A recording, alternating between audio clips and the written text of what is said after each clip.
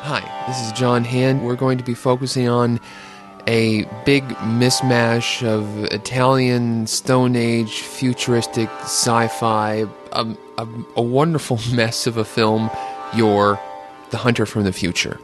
There must be some place in this world where we can live in peace with our people.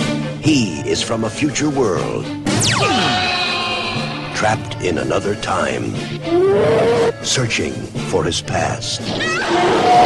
A hunter of incredible power and strength.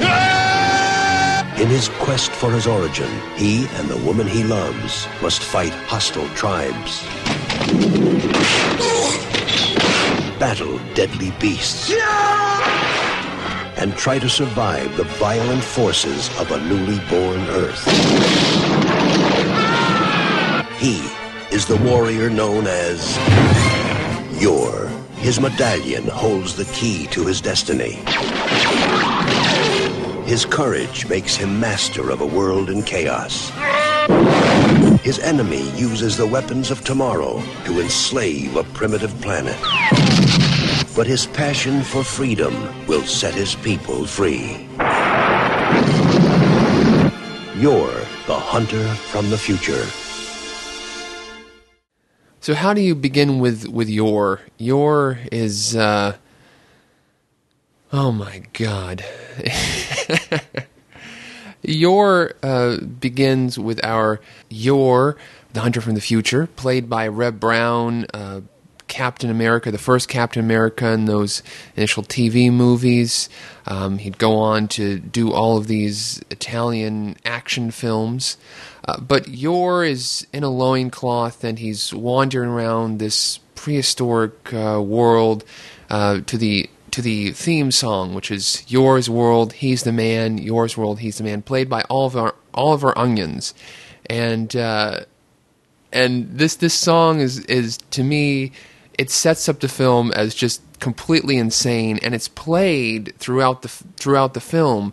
The beginning of the chorus, Yor's World, He's the Man, Yor's World, to punctuate when Yor comes in and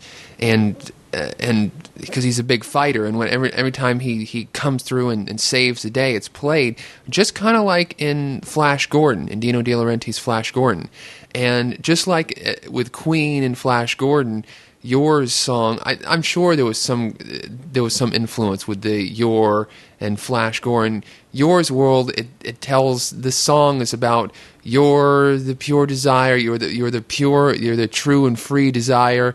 He never sees the sun, he's always on the run.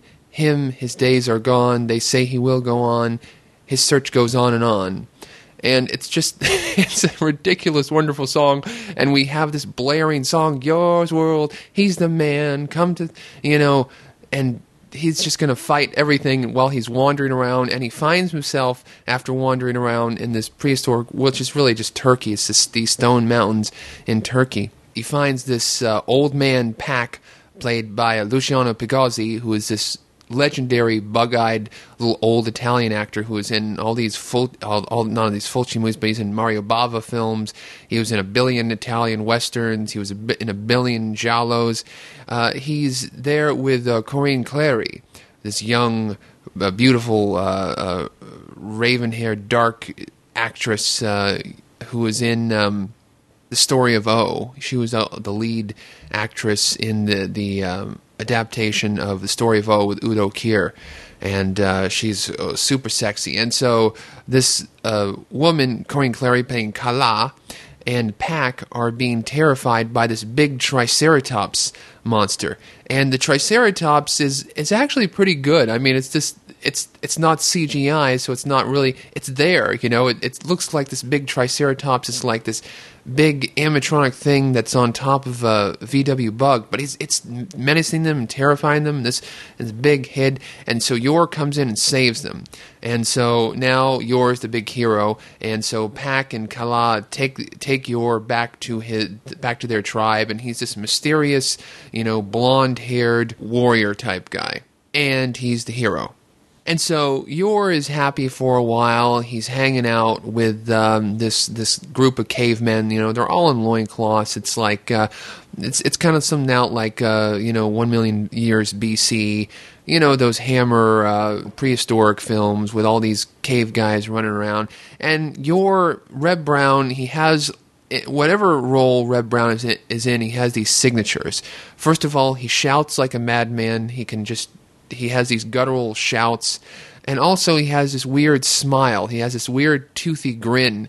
That's kind of like, the only thing I can think of is like Steve Odekirk in Kung Pao, Legend of the Fist. Anytime that he like grins, just like this, he grins and he's cutting up this dinosaur. And he's like, you have to taste the blood of your opponent. It makes you stronger. They're happy for a while with these cavemen, but then these other ape men who are like dressed in they have blue skin, and they're dressed in fur, and they're big. They're all weird and hairy. They come in and they slaughter this tribe of cavemen, and they kidnap Kala, and so then Yor has to go and fight them along with Pac, and he fights them. And he destroys him, and then the thing is, it's a mystery of where Yor has come from, because he's in this prehistoric world, but he's this big fighter. He's blonde. Nobody else is blonde in this movie, and he has this weird medallion, which he has some relationship to, his birthright, his past life, and everybody's like, okay, there's this other girl, there's this chick who has this medallion who lives in the desert land, the wasteland, and so they make a trek to the wasteland, and they find this other group of people, desert kind of mummy warrior people who are all dressed up in rags, and their faces are all dirty, and they're just like and they use fire. They have these sticks and things that are just on fire, and because they're wasteland, they live in this area where apparently they worship death, and they're in this kind of arid wasteland in the middle of the desert where nothing grows, and so they capture Yor eventually, and they bring him down to see their princess, this woman they worship, which is a blonde-haired woman who has the same medallion as Yor, and Yor's like, come on, let's go find out where we're from. And so they kill all of these. Again, this is another genocide. This is like the third genocide in this film, because the initial tribe is killed, and then the blue ape men people are killed because Yor floods their cave where he escapes with Kala, but he floods their cave, and he pretty much kills all of those guys.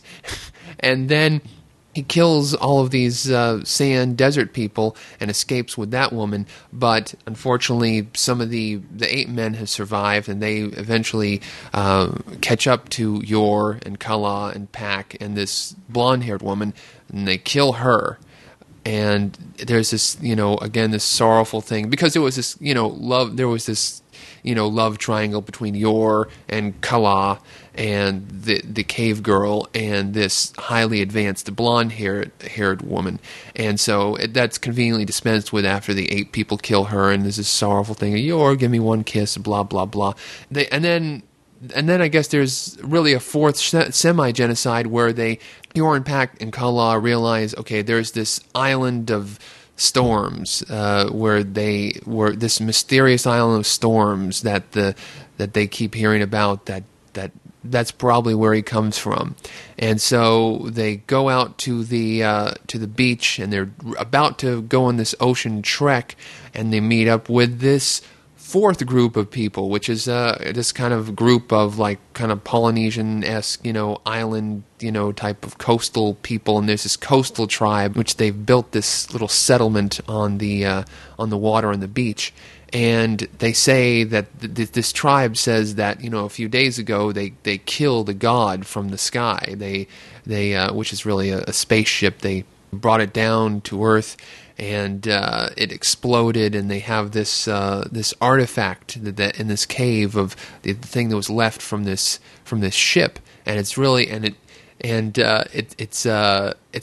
it's obviously some kind of communications device because it starts to talk, and then these lasers kind of begin to rain down onto the village, and it blows up this tribe, this village that they've built on the beach, and a lot of people die. Not everybody. It's only a semi-genocide this time. Yor only gets involved in like a semi-pseudo-genocide at this point. And, Yor goes, "Damn talking box," and he just throws it down. It's ridiculous. And so then they travel, the village people here, the village beach settlement people give Yor and Kala and Pack a boat, and they travel to this island of storms where they eventually find the Overlord, played by the epic English actor who was in a lot of Italian films like Caligula, John Steiner.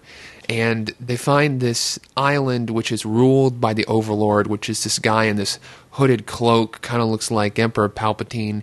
And it's very kind of Star Wars-y, and now we've gone from a caveman film to a futuristic film where basically we realize that this prehistoric world is actually the future world, that there was an atomic war, there was an atomic explosion which wiped out most of civilization, and these survivors of this nuclear holocaust are on this island ruled by Overlord. And Overlord has all these androids, and he has these plans to take over the world by, we're never really quite sure, it seems like he wants to make cyborgs, he wants to make cyborg clones, and he wants to capture Yor and use his, he wants him to inseminate the woman and give birth to this race of androids which he can control. But eventually this doesn't happen because there are all these rebels that are on the island, and because Yor's family, it turns out, was actually a group of rebels who were banished to the outside world, which according to the Overlord is contaminated and nothing can grow in it. And so, but these rebels are still there in the island, and they eventually overthrow the Overlord, and we see at the end of the film, Yor and Pack and the rest of the rebels fly off in a craft away from the island as the Overlord's island blows up, and the Overlord dies, and they're going back to the mainland to form a new civilization of love and peace, and not war. So that's it. That's pretty much the film. In a very quick nutshell, it's an incredibly goofy film. I guess more targeted towards kids. It's very lighthearted. It's a caveman film, but then it's that kind of collision of that late 70s, early 80s collision of caveman, kind of John Carter from Mars type thing, with the high-tech stuff, with the Star Wars stuff, And I guess there were a lot of filmmakers that were kind of delving in this type of thing at this point. I can think of Lucio Fulci's Conquest. It makes me kind of think of that with all the lasers and stuff, It's something like that. But Yor is a great film, directed by Anthony Dawson, a.k.a. Antonio Margheriti. Wonderful Italian director. He directed all kinds of films. He directed Cannibal Apocalypse, directed a bunch of action films. He directed Horror Castle. He even worked on Flesh for Frankenstein. There always was this issue whether he was just an assistant of Flesh for Frankenstein, whether he directed the entire film. There was a lot of controversy because the Italian credits actually list him as the director. But in any case, he is an incredibly great director. This film looks very polished. It looks like it's Poverty Row, but at the same time, to me, it's a lot more fun than a Flash Gordon, to be quite honest. It's a hell of a lot more fun than Flash. And, this film, there are elements of it which are totally insane. You will watch Yor battle these big dinosaurs. You will watch Yor kill this big bat creature, and kill him, and then use the bat creature's body as like a hand glider to come in and kill all these 8 people. And it's completely insane.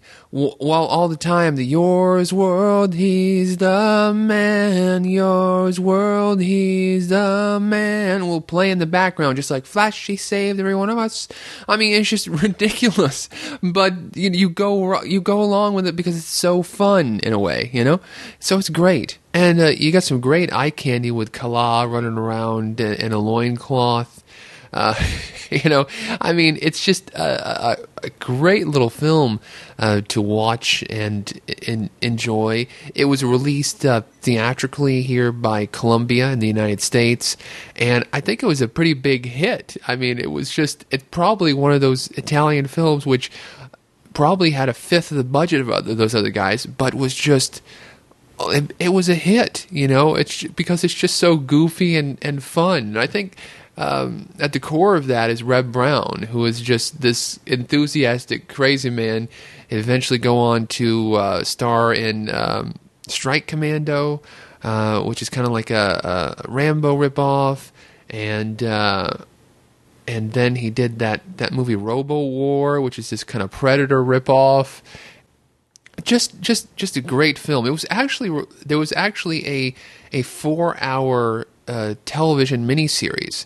There was a very short theatrical cut, but then there was this 4-hour television cut, which was exclusively for Italian television. And I have never seen that one, but I'm sure that's probably a very special experience. Now, I guess it makes sense that the sensibilities of Yor would be so comic book and so crazy because Yor was actually based on a comic book, apparently. And one of the mysteries of Yor, to me, is that, one of the iconic aspects of Yor is the U.S. theatrical poster art and the VHS art, which came through with that Columbia VHS release of Yor. He's on the top of this stone cliff, and he's screaming and yelling, or really the stone extrusion. It's like the beginning of Yor, where we see that stone mountain. He's on top of one of those. He's screaming at the gods in one of his signature Reb Brown screaming poses.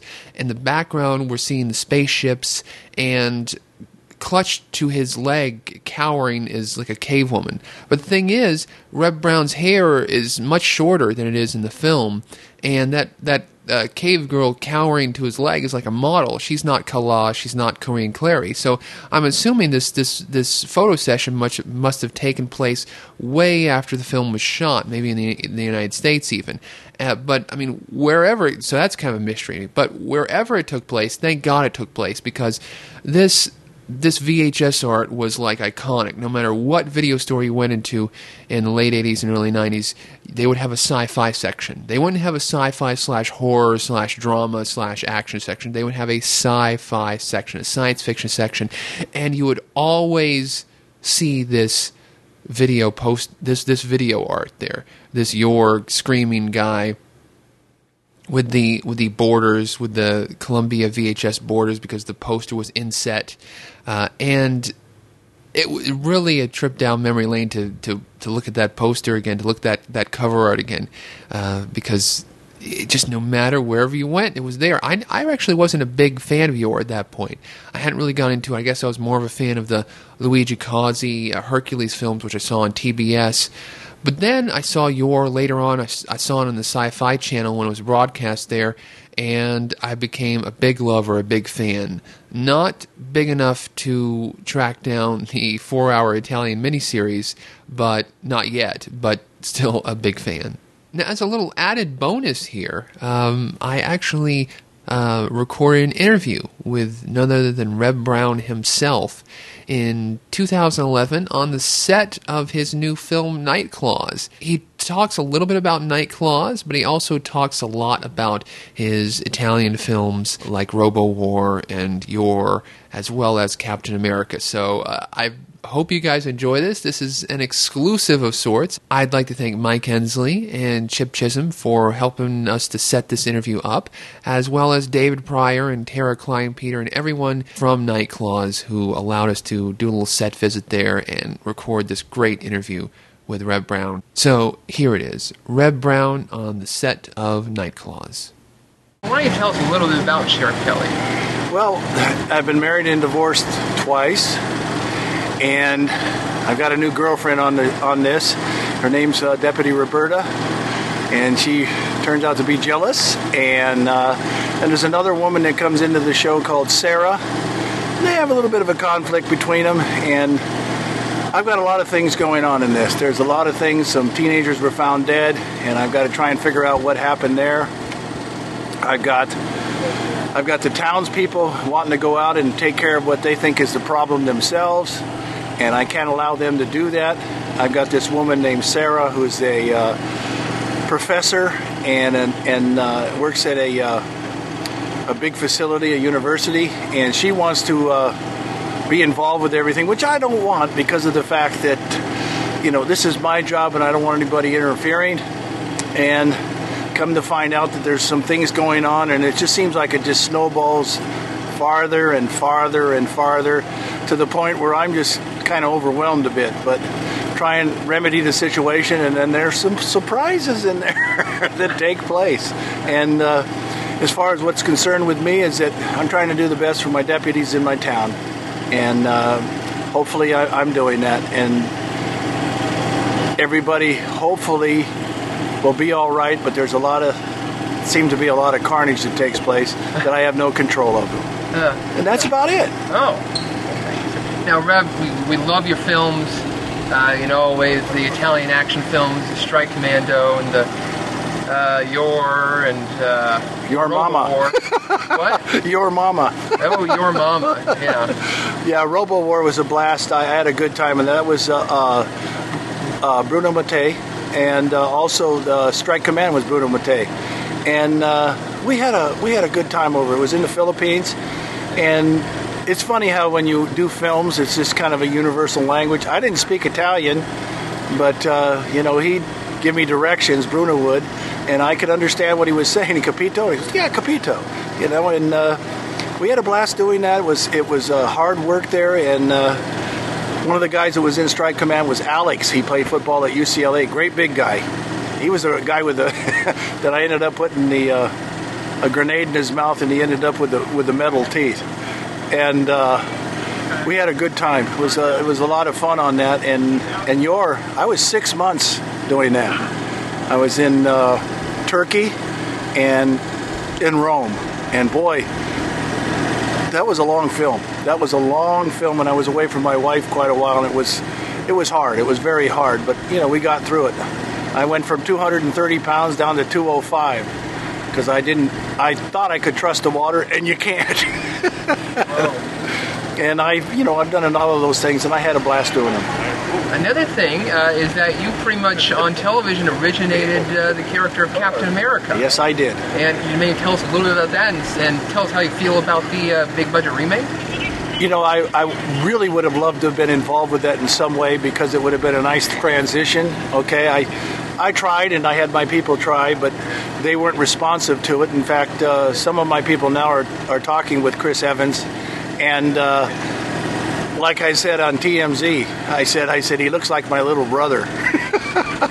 He's a lot smaller than I am, but I'm sure he's gotten in condition for the movie, and I love being a superhero. It was fun.